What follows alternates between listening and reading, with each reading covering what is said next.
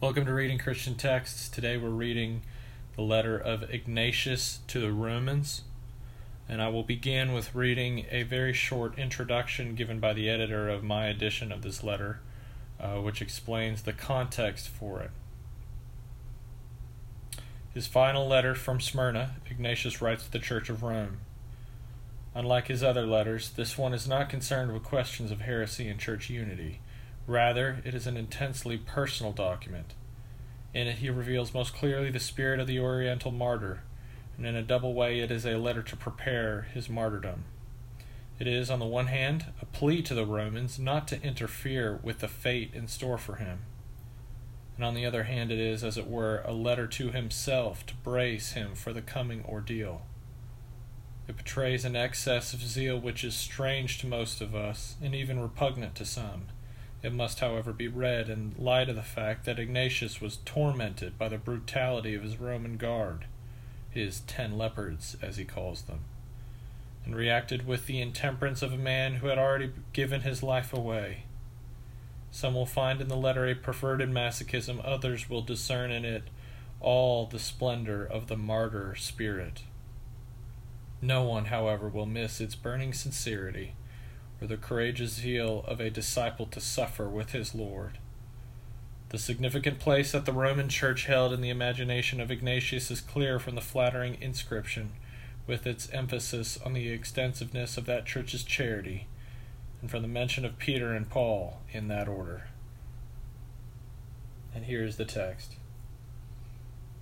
Greetings in Jesus Christ, the Son of the Father, from Ignatius, the God-inspired, to the church that is in charge of affairs in the Roman quarters, and that the Most High Father and Jesus Christ, his only Son, have magnificently embraced in mercy and love. You have been granted light both by the will of him who willed all that is, and by the virtue of your believing in Jesus Christ, our God, and of loving him. You are a credit to God. You deserve your renown and are to be congratulated. You deserve praise and success and are privileged to be without blemish.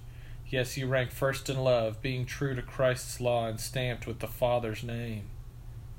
To you, then, sincerest greetings in Jesus Christ our God, for you cleave to his every commandment, observing not only their letter but their spirit, being permanently filled with God's grace and purged of every stain alien to it. Since God has answered my prayer to see you godly people, I have gone on to ask for more. I mean, it is as a prisoner for Christ Jesus that I hope to greet you, if indeed it be God's will that I should deserve to meet my end. Things are off to a good start. May I have the good fortune to meet my fate without interference. What I fear is your generosity, which may prove detrimental to me, for you can easily do what you want to, whereas it is hard for me to get to God unless you let me alone. I do not want you to please men, but to please God, just as you are doing. For I shall never again have such a chance to get to God, nor can you, if you keep quiet, get credit for a finer deed. For if you quietly let me alone, people will see in me God's word. But if you are enamored of my mere body, I shall, on the contrary, be a meaningless noise. Grant me no more than to be a sacrifice for God, while there is an altar at hand. Then you can form yourselves into a choir, and sing praises to the Father and Jesus Christ, that God gave the bishop of Syria the privilege of reaching the sun's setting when he summoned him from its rising. It is a grand thing for my life to set on the world, and for me to be on my way to God, so that I may rise in his presence. You never grudged anyone. You taught others. So I want you to substantiate the lessons that you bid them heed. Just pray that I may have strength of soul and body, so that I may not only talk about martyrdom, but really want it. It is not that I want merely to be called a Christian, but actually to be one. Yes, if I prove to be one, then I can have the name. Then, too, I shall be a convincing Christian only when the world sees me no more. Nothing you can see has real value. Our God, Jesus Christ, indeed, has revealed himself more clearly by returning to the Father. The greatness of Christianity lies in its being hated by the world, not in its being convincing to it. I am corresponding with all the churches and bidding them all realize that I am voluntarily dying for God, if, that is, you do not interfere. I plead with you, do not do to me an unseasonable kindness. Let me be fodder for wild beasts. That is how I can get to God. I am God's wheat, and I am being ground by the teeth of wild beasts to make a pure loaf for Christ. I would rather that you fawn on the beasts so that they may be my tomb and no scrap of my body be left. Thus, when I have fallen asleep, I shall be a burden to no one. I shall be a real disciple of Jesus Christ when the world sees my body no more. Pray Christ for me, that by these means I may become God's sacrifice. I do not give you orders like Peter and Paul. They were apostles. I am a convict. They were at liberty. I am still a slave. But if I suffer, I shall be emancipated by Jesus Christ, and united to him, I shall rise to freedom. Even now as a prisoner, I am learning to forgo my own wishes. All the way from Syria to Rome, I am fighting with wild beasts by land and sea, night and day, chained as I am to 10 leopards. I mean to a detachment of soldiers who only get worse the better you treat them. But by their injustices I am becoming a better disciple, though not for that reason am I acquitted. What a thrill I shall have from the beasts that are ready for me. I hope they will make short work of me. I shall coax them on to eat me up at once and not hold off, as sometimes happens through fear. And if they are reluctant, I shall force them to it. Forgive me, I know what is good for me. Now is the moment I am beginning to be a disciple. May nothing seen or unseen begrudge me making my way to Jesus Christ. Come fire, cross, battling with wild beasts, wrenching of bones, mangling of limbs, crushing of my whole body, cruel tortures of the devil, only let me get to Jesus Christ. Not the wild bounds of earth, nor the kingdoms of this world will avail me anything. I would rather die and get to Jesus Christ than reign over the ends of the earth.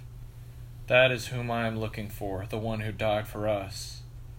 That is whom I want, the one who rose for us.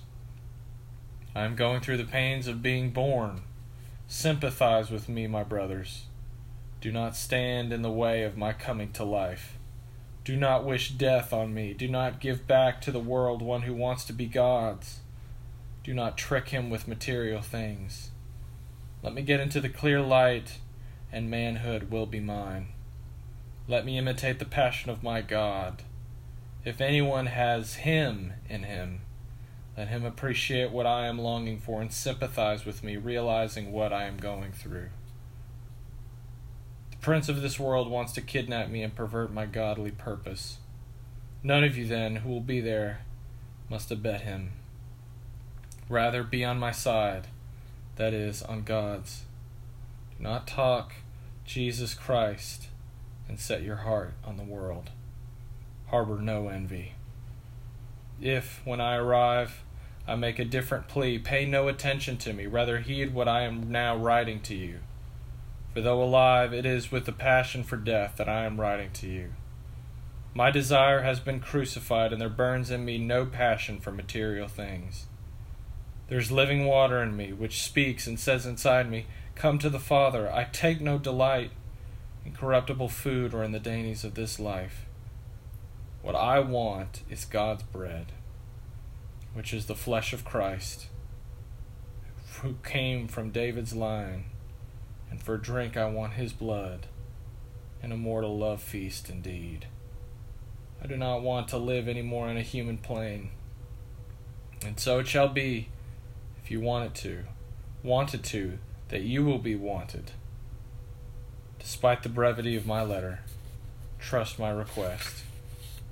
Yes, Jesus Christ will clarify it for you and make you see I am really in earnest.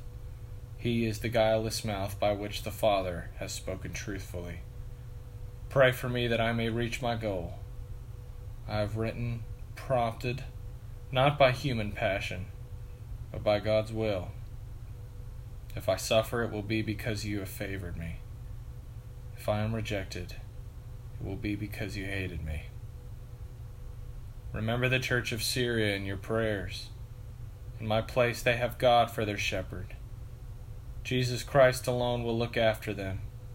He and your love. I blush to be reckoned among them, for I do not deserve it, being the least of them, and an afterthought. Yet by his mercy I shall be something if, that is, I get to God. With my heart I greet you, and the churches which have welcomed me, not as a chance passer-by, but in the name of Jesus Christ send their love. Indeed, even those that did not naturally lie on my route went ahead to prepare my welcome in the different towns. I am sending this letter to you from Smyrna by those praiseworthy Ephesians. With me, along with many others in Crocus, a person is very dear to me. I trust you have had word about those who went ahead of me from Syria to Rome for God's glory. Tell them I am nearly there. They are all a credit to God and to you, so you should give them every assistance. I am writing this to you on the 24th of August. Farewell, and hold out to the end with the patience of Jesus Christ.